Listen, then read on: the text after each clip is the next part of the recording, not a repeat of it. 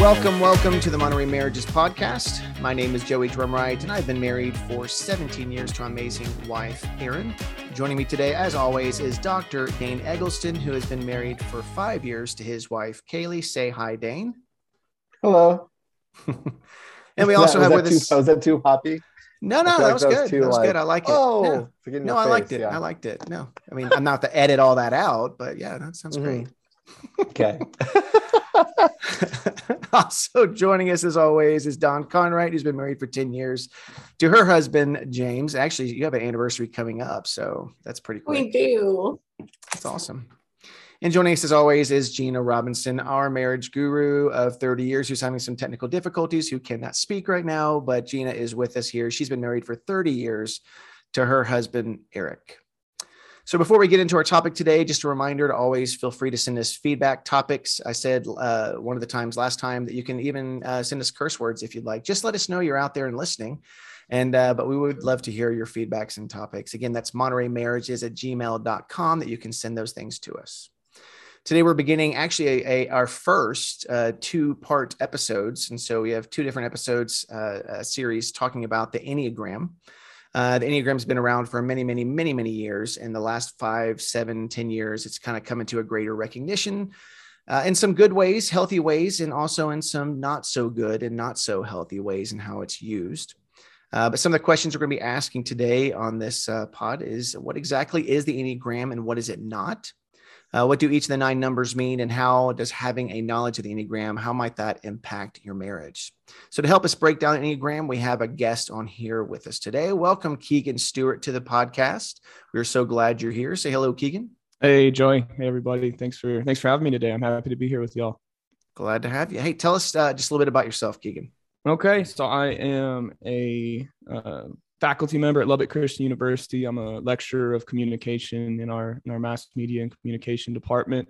I also direct social media for LCU. I'm 25 years old.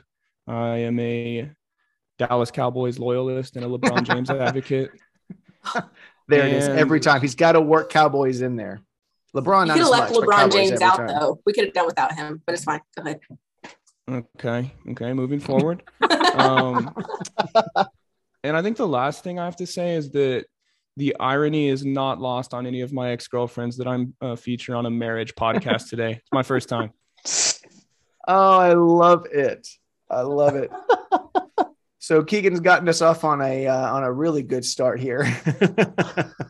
So Keegan, you also did a podcast called New Creation Podcast with Keegan Stewart that was Enneagram. And so you did that. It's been a couple of years, hasn't it?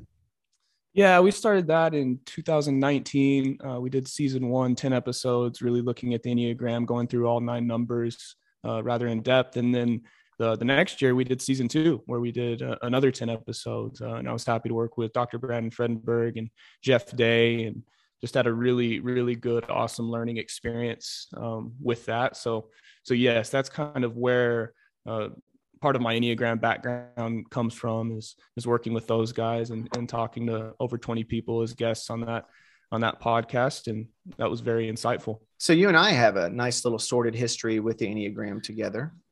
Yes, sir. Yeah. Joey was one of our guests on the New Creation Podcast, an episode titled I Hate the Enneagram, featuring Joey Drumright. And so while that title was clickbait-ish, and I wanted it to be that way so people could be like, oh, he hates it. So do I. I want to go hear what this guy has to think.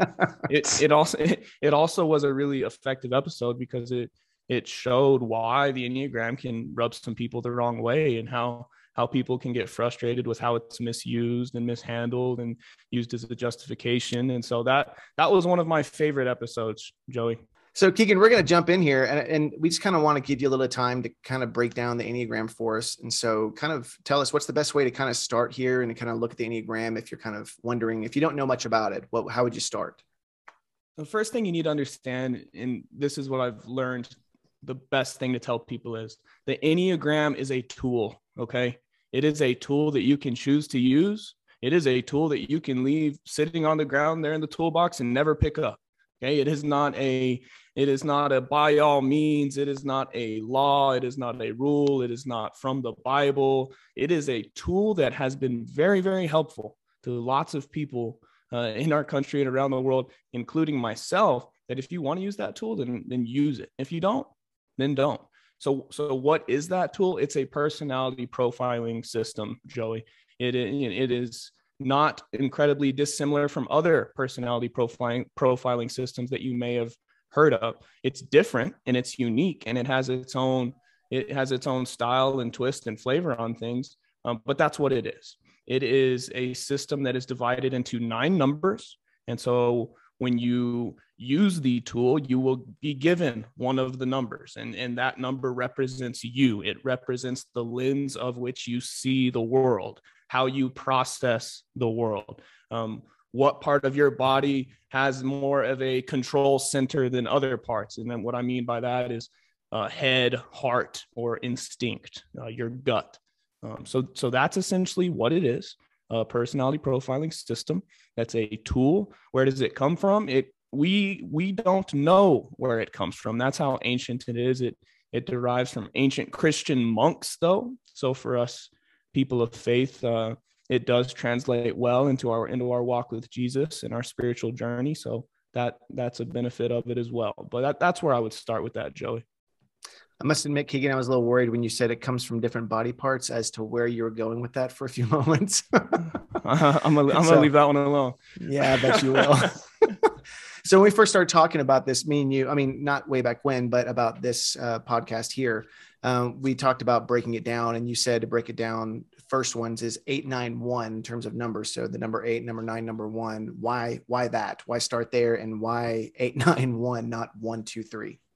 Sure. That is our first triad.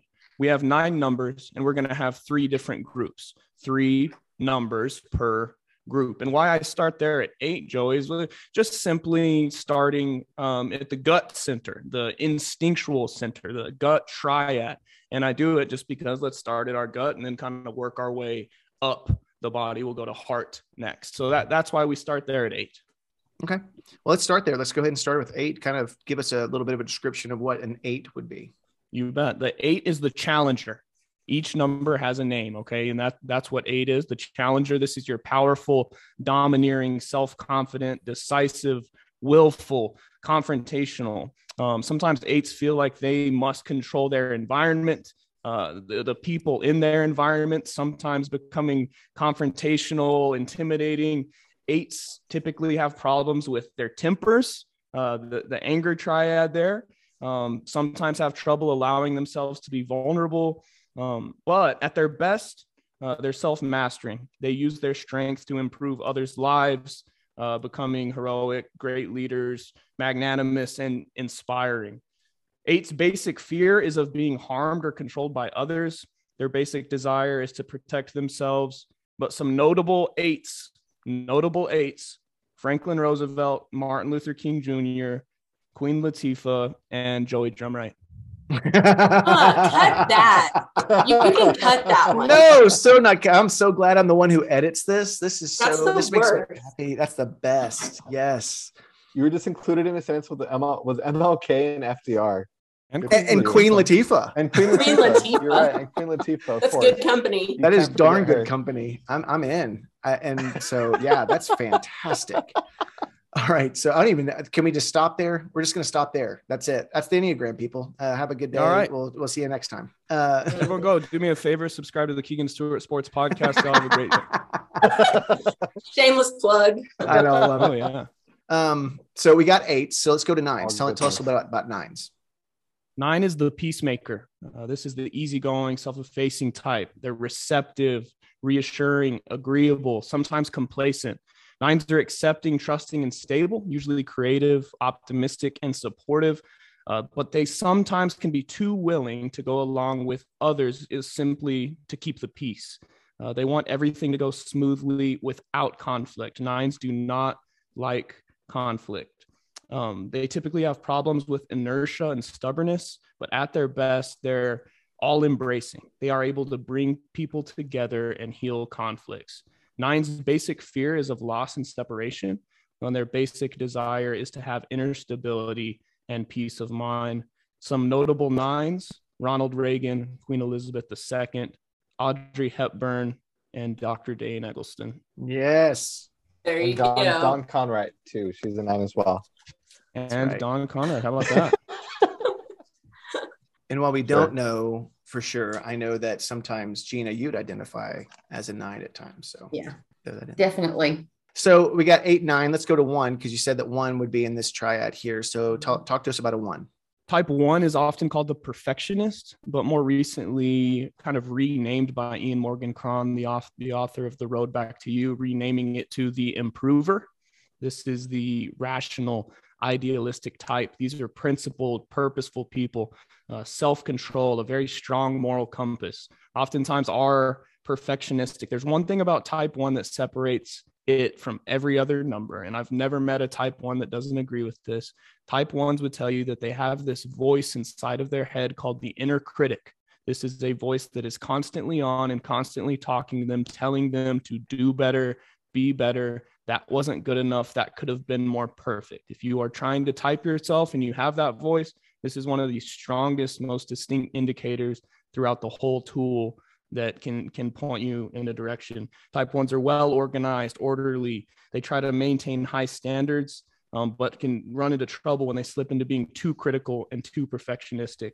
They typically have problems with resentment and impatience, but at their best, they're wise, discerning, realistic, and noble. Their basic fear is of being corrupt, evil, or defective. Their basic desire is to be good, have integrity, and to be balanced. Some notable ones: Plato, Nelson Mandela, Jerry Seinfeld, and Julie Andrews. Man, I haven't heard those the way you've done that, notable 1s and notable 8s and 9s. I love that. That's good. I can carry that around and be like, hey, I'm just like Barack Obama. I could be a president or something. That's amazing. Yeah. Well, Ian Morgan Cron often says that type 9s make the best presidents. Really? And, yes, Really? and so there have been other presidents that have been type 9s. But I kind of find that funny because as a peacekeeper, it's hard to please everybody. And so I feel like it would be really hard to be a president because you want everybody to be happy and, you know, everything's good and you're chill, but that's never the case when you're the president. So I don't know. That would be hard, I think. It's probably why you Yeah, can see seriously. you can see their aging. You know, their age changes significantly, even Right. in one term. But especially they go 8 years, you see go from brown or dark head to gray headed in 8 years so fast because it ages them.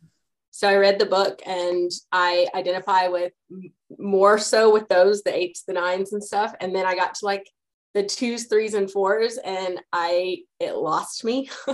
So what do you have to say about those 3? About the next triad with the heart? Yes. Yeah, so it probably lost you, Don, because you are so your default and you're so used to functioning through that kind of feeling, like that gut feeling, where people that are the emotional and the dreamy and the hearty are just not your, you know, that's not your instinct. That's not your natural instinct. And so that's probably the biggest difference, is where you're like, those people are weird. Yeah.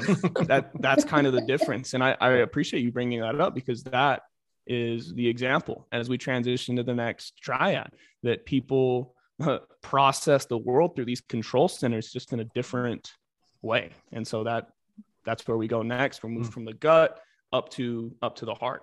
Yeah, let's go ahead and do 2. Go ahead. Yeah. Type 2s are the helpers, the caring, interpersonal type, generous, demonstrative, people-pleasing, and sometimes possessive. 2s are empathetic, sincere, warm-hearted. They're friendly, generous, self-sacrificing. Can also be sentimental, flattering, and people-pleasing. They're well-meaning and driven to be close to others, but sometimes slip into doing things for others in order to be needed. At their best, though, they are unselfish and altruistic. They have unconditional love for others. Their basic fear is of being unwanted or unworthy of being loved. Their basic desire, to feel loved. Notable 2s: Nancy Reagan, Lionel Richie, and Dolly Parton. I'm just curious, Keegan, because a lot of times people get confused between 9s and 2s. I think they get those 2 intertwined a lot of times. Mm-hmm. And so, I mean, just what would be the biggest difference you would say between a 9 and a 2? Yeah, 9s and 2s is probably the most consistent mistype on the Enneagram. They're very similar. And the primary difference, Joey, is what Don and I just spoke about. One is going to process the world through their heart and be more open to feeling and emotions and things like that, where 9s are going to be more of your gut instinct. Second thing are 2s are typically going to care more what people think about them than 9s are. Not that 9s won't, but 2s will really make that as a focal point. Where are you going in stress? Where are you going in health? And see which one fits better as you try to identify between 9 and 2. To move us along, though, Keegan, tell us about 3s, and make sure you keep notable people in those too. I just want to make sure that I want to hear the notable people that you have for 3s. Well, I'm not going to do what you're wanting me to do, but type 3. I'll do it for you then. Type 3 is the performer or the achiever, the success-oriented, pragmatic type, adaptable, excelling, driven, image conscious. 3s are self-assured, charming, ambitious, competent, and energetic, but they can also be status conscious and highly driven for advancement, diplomatic, poised, but also can be overly concerned with their image and what others think of them. They typically have problems with workaholism and competitiveness. At their best, self-accepting, authentic. Everything they seem to be points out are role models to other people and can inspire other people. Their basic fear is of being worthless. Their basic desire is to feel valuable and worthwhile. Notable 3s: Augustus Caesar, Oprah Winfrey, and LeBron James. Yeah, twice you've now. Did you have LeBron to put him? He did that on you purpose. didn't even have to add that. Well, He could have gone anyplace else. If it makes you feel any better, Don, Kevin Durant is an extremely unhealthy 3, in my opinion. Fair. Yeah. That's fair. So tell us about 4s. Let's go into the last part of the heart triad. You bet. Type 4, the individualist or the romantic, sensitive, introspective, expressive, dramatic, self-absorbed, and temperamental. 4s have the largest emotional range on the Enneagram, by far the most emotional number out of any of them. They're the most emotionally honest, creative, and personal, but can also be moody and self-conscious. Without holding themselves from others due to feeling vulnerable and defective, they can also feel disdainful and exempt from ordinary ways of living. They typically have problems with melancholy, self-indulgence, and self-pity. But at their best, these folks are highly creative. They're able to renew themselves and transform their experiences. Their basic fear is that they have no identity or personal significance, while their basic desire is to find themselves and their significance. Notable 4s: Edgar Allan Poe, Bob Dylan, and Winona Ryder. So the next triad, Keegan, I feel like is one that I don't really. I mean, 7s, I feel like are kind of the exception, at least for me, because I feel like 7s have really big personalities, but I feel like 5s and 6s are Enneagram types that people don't talk about as much. Maybe because their personalities are a little bit quieter, whereas like 3s and 1s and 7s have very like distinct personality traits that I think separate them from some of the others. Could you kind of transition into that next triad and tell us a little more about that? Yeah, and I like the way you set it up there, Dane. That makes sense. 5s, we probably talk the least about them, probably because that's exactly how they want it, and they're the most quiet type typically. Yeah. 6s, I find it, the extremely dynamic number, probably the most dynamic number that's spoken about the least. And there's probably more type 6s in the world than any other number, some experts claim. So, but yeah, let's move right in, Dane, and keep going. Type 5 is the investigator, the intense cerebral type. They're perceptive, innovative, secretive, isolated sometimes. 5s are alert, insightful, and curious. They're able to concentrate and focus on developing complex ideas and skills. They're independent, innovative, and inventive. Sometimes this type is known as the observer rather than the investigator. They run into trouble sometimes because they become detached, yet high-strung and intense. They can have problems with eccentricity, nihilism, and isolation. But at their best, they're visionary pioneers, often ahead of their time. They're able to see the world in an entirely new way. Their basic fear is of being useless, helpless, or incapable. Their basic desire is to be capable and competent. Notable 5s: Albert Einstein, Bill Gates, and Mark Zuckerberg. I was gonna be surprised if technology and social media was not somewhere in the midst of some of those guys. Cool. Can you tell us a little more about sixes? I feel like that's one that, like you said, they're really dynamic, but we don't know, or I think they're not spoken about as much. They're not. And sixes are so dynamic, Dane, that we would need to do a whole hour if we really wanted to peel back all the layers. The one sentence I'll say is there's something known as a phobic six and something known as a counterphobic six, but we obviously do not have the time for that today. Type six is called the loyalist, the committed, security-oriented type. These folks are engaging, responsible, anxious, yet suspicious. The sixes are reliable, hardworking, responsible, and trustworthy. These folks are excellent troubleshooters. They foresee problems and foster cooperation. They sometimes can be defensive, evasive, and anxious. They can be suspicious of authority. They typically have problems with self-doubt and suspicion. At their best, though, they're internally stable and self-reliant, courageously championing themselves and others. Basic fear for sixes is of being without support and guidance. The basic desire is to have security and support. Notable sixes: Mark Twain, Tom Hanks, and George H.W. Bush. I also saw Ellen DeGeneres in that group too. Oh, yeah. That's interesting, but I don't know. I have always thought it's interesting that 7 sits right next to 6 when I feel like those personalities are pretty different. Can you talk about 7s a little bit? Yeah, so you're right. They are different. Type 7s is the enthusiast, the busy, variety-seeking type, spontaneous, versatile, acquisitive, sometimes scattered. 7s are extroverted, optimistic, versatile, and spontaneous, playful, high-spirited, practical. But sometimes they can misapply their many talents, becoming overextended, scattered, and undisciplined. They constantly seek new and exciting experiences, but can become distracted and exhausted and often start something new before they finished what they were currently on. At their best, they focus their talents on worthwhile goals, becoming appreciative, joyous, and satisfied. 7's basic fear is of being deprived and in pain. Their basic desire is to be satisfied and content, to have their needs fulfilled.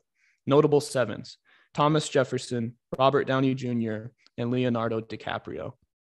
You know, one of my favorite things watching you talk when you're describing these different numbers is watching Gina. Gina's reaction to each number has been so interesting to watch her reaction, because you don't know where you fall. You don't know what you identify as. Every one of them, I go, I think that's me.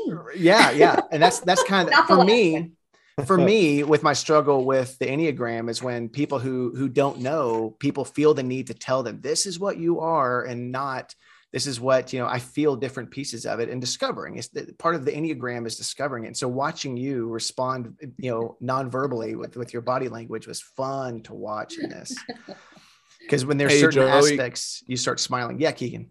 I just wanted to say a bulk of the information that I just relayed going through the 9 numbers comes from both the Enneagram Institute as well as the Road Back to You, Ian Morgan-Cron's book. And some of it was just spliced from some of the notes I had through the podcast experience. Excellent. So just wanted to cite the sources there. I appreciate that. Well, Keegan, we're gonna kind of wear you down a little bit and ask you a few questions here, if that's okay. It's always funny because you're not married and you're on a marriage podcast, because you give us some wonderful expertise of understanding something, but also I think there's quite a bit we can glean from you. So I'm going to let Gina ask you a few questions. So Keegan, what is your number and how has that made an impact in your life? My number is type 3, the performer, the achiever.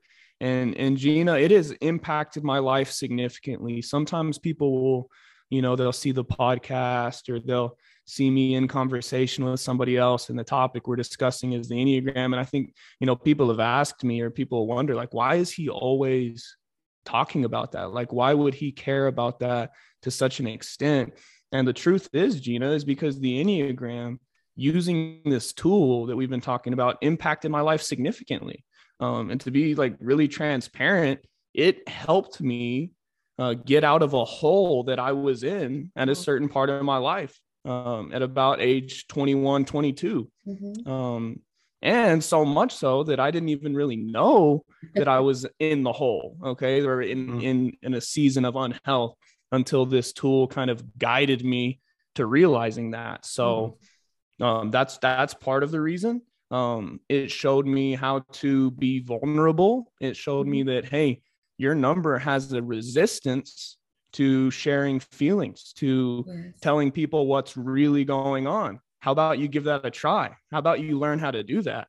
And what I found was a real freedom in learning how to do that, and new exploration of what it meant to have feelings. I learned how to, actually have them and sit with them and wrestle with them, rather than what the material described as threes knew how to do feelings rather than having them. So that was one thing. That was one thing that I've learned. That's really good. I think that, you can know yourself, but now you really know yourself. That makes it easier. You can know where your blind spots are and all of that. So that's helpful. Like the biggest point of the Enneagram and the thing that people miss oftentimes is this, you are not your number.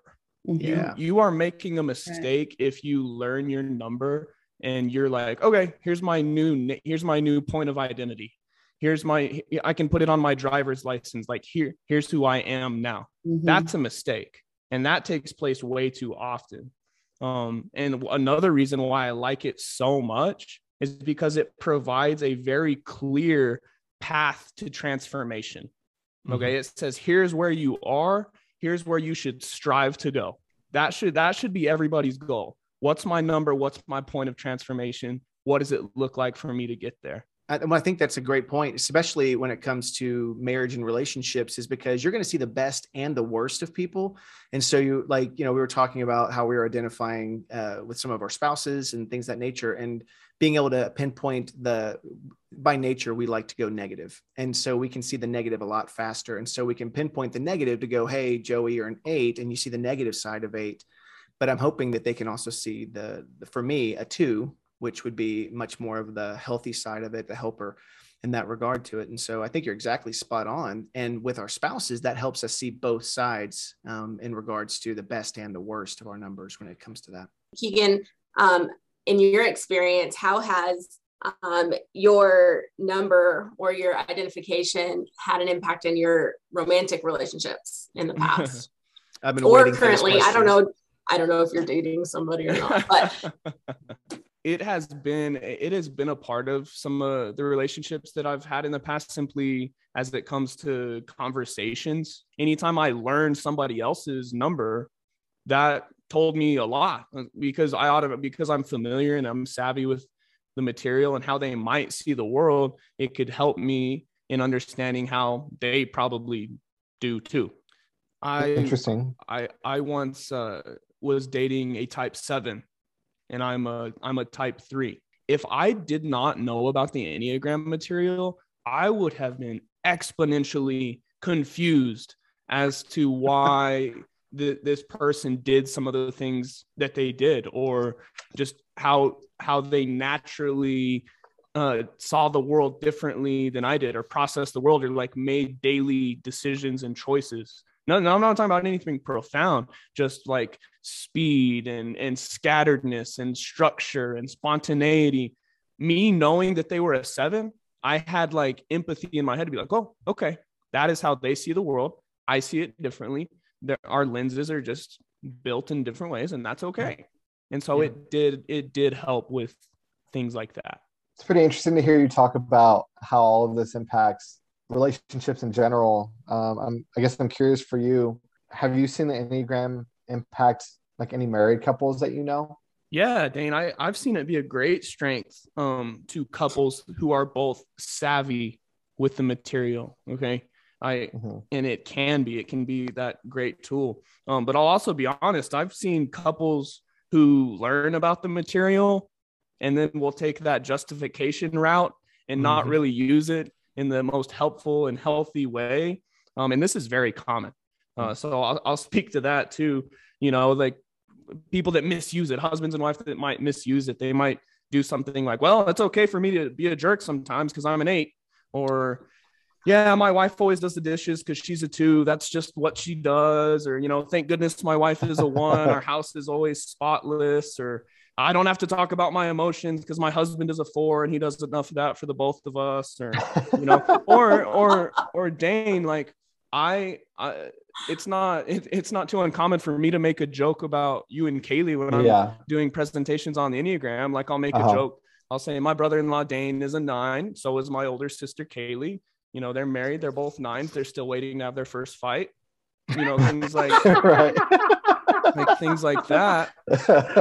And so people do run into trouble with that. You have to get, listen, here's the deal. Transparently, what I just did, like that was fun.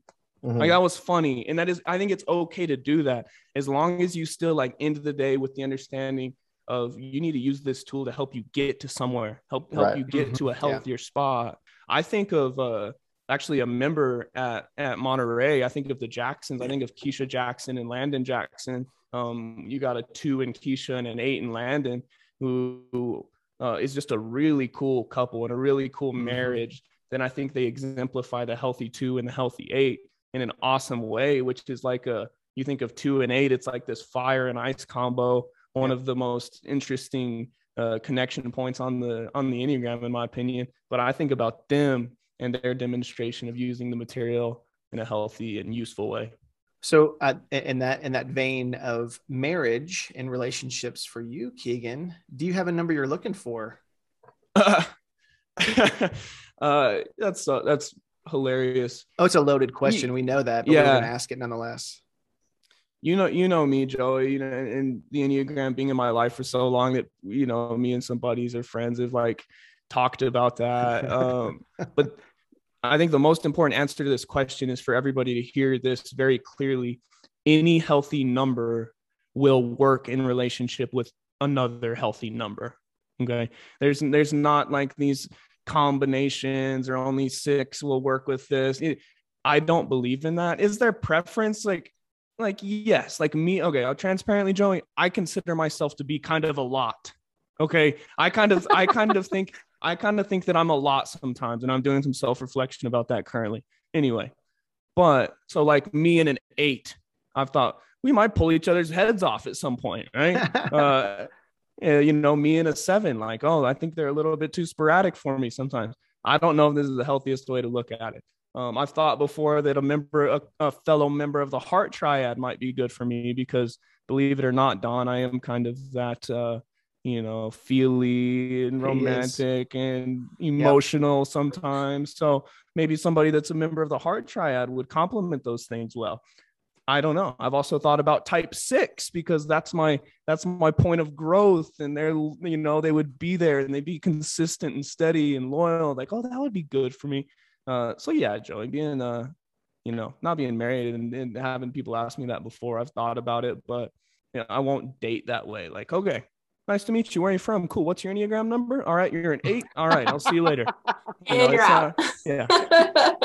It won't be like that. So, you know, it's kind of the fun part of talking about the Enneagram and all the different pieces of it is how we kind of perceive other people, and we like to perceive them the way we want to versus allowing them to tell us or exemplify to us what it is that their number is. And so, Keegan, I just appreciate you that last answer, because it was a setup question, not for you to answer it that way, but a setup question to see. Because I was really curious how you're going to answer that question. I've never asked it to you before, and so I appreciate your wisdom and how you answered that one. But and also just appreciate you taking the time to talk with us today and kind of give us a little bit of your expertise. I know you don't consider yourself an expert in this, but of the people I know, you know how to use wisdom in this and discernment in how you portray this. And so I just want to say, appreciate that. Thank you for talking with us and sharing that expertise and your wisdom and discernment with us today. Hey, well, thank y'all for thinking of me. I really enjoyed having this conversation with y'all. Again, I would just remind people, like, it's a tool. It's not a by all means, it's not an end all kind of thing. And if you want to use the tool, use it in the right way. The cool thing is, Joey, is it helps us understand, and it gives us language to seeing how we're all a little bit different. Yeah. But at the same time, how we all reflect God's image. That's one of the coolest parts about this too. And I feel like just need to say that too. We're all different, but God all made us that way, and we reflect him and how beautiful that is. Well, we're going to kind of give a quick preview. So the next time, we're about to end this pod in just a few moments. We'll give a challenge and a takeaway like we normally do. But a little preview is next time we're going to talk, the Dane, Dawn, Gina, and myself are going to talk a little bit about our numbers, kind of where we see it in our marriage as best we can. Maybe a little bit of who our spouses, how we see them or how they see themselves, more importantly, and how it impacts our marriages. And then the second half, we're going to have a guest in here, two guests. Ryan and Shelby Hands are going to kind of join us and tell us a little bit of how the Enneagram has impacted their marriages, their marriage, not multiple marriages, how the Enneagram's impacted their marriage. And so just a little preview for you there. Hope you join us for next time. We always try to give a takeaway, a challenge, something for you to do. And this is a pretty simple one. We always say have conversations with each other, because communication is the number one thing in marriage that often is what causes detachment and disconnect. And so have a conversation, but also we encourage you to take the time to go read the book, The Road Back to You. It's really easy for your spouse or somebody else to tell you what your number is or to tell you what they see. But really, it's the self-discovery that really does matter in this, is reading and understanding it yourself versus having somebody tell you what it is. And so we encourage you each to read that book and to engage in it. Also go to the Enneagram Institute website. I think it says enneagraminstitute.com, if I'm not mistaken. And we'll put both of these in our show notes, a link to it on Amazon for the book, and just a link to the website for you to go look at it, get a little more information. We encourage you just to take some time and look at it. If you've already actually read and you have some knowledge of the Enneagram, is to even have a conversation with your spouse about this. How do you view it? How do you use it? Are you using it and viewing it in healthy ways, or is it used as a weapon? We were joking before the podcast began that one of us in here had used it as a joking weapon. And they said, I was kind of joking, kind of not joking. And we were just kind of laughing about that. And often we use it that way once we get to understand it. And it can be really funny, like Keegan was joking about with Kaylee and Dane, or sometimes it can be hurtful and painful when it's not used appropriately. Well, Dane, Gina, Dawn, thank you for joining us today. Keegan, also thank you for taking some time today to be here with us. We always want to see what God's doing in marriages and his church. And so we just pray that this be a tool that you can use, not something that is going to detract, but something that grows you closer to God. Intimacy with my God is intimacy with my spouse. And so we pray this is a tool in a toolbox that you can use in some way to help grow you closer to him in your marriage. As always, let us know your feedback, your thoughts, topics you want to hear about at montereymarriages@gmail.com. And as always, not most importantly, but one of the fun things is fight naked.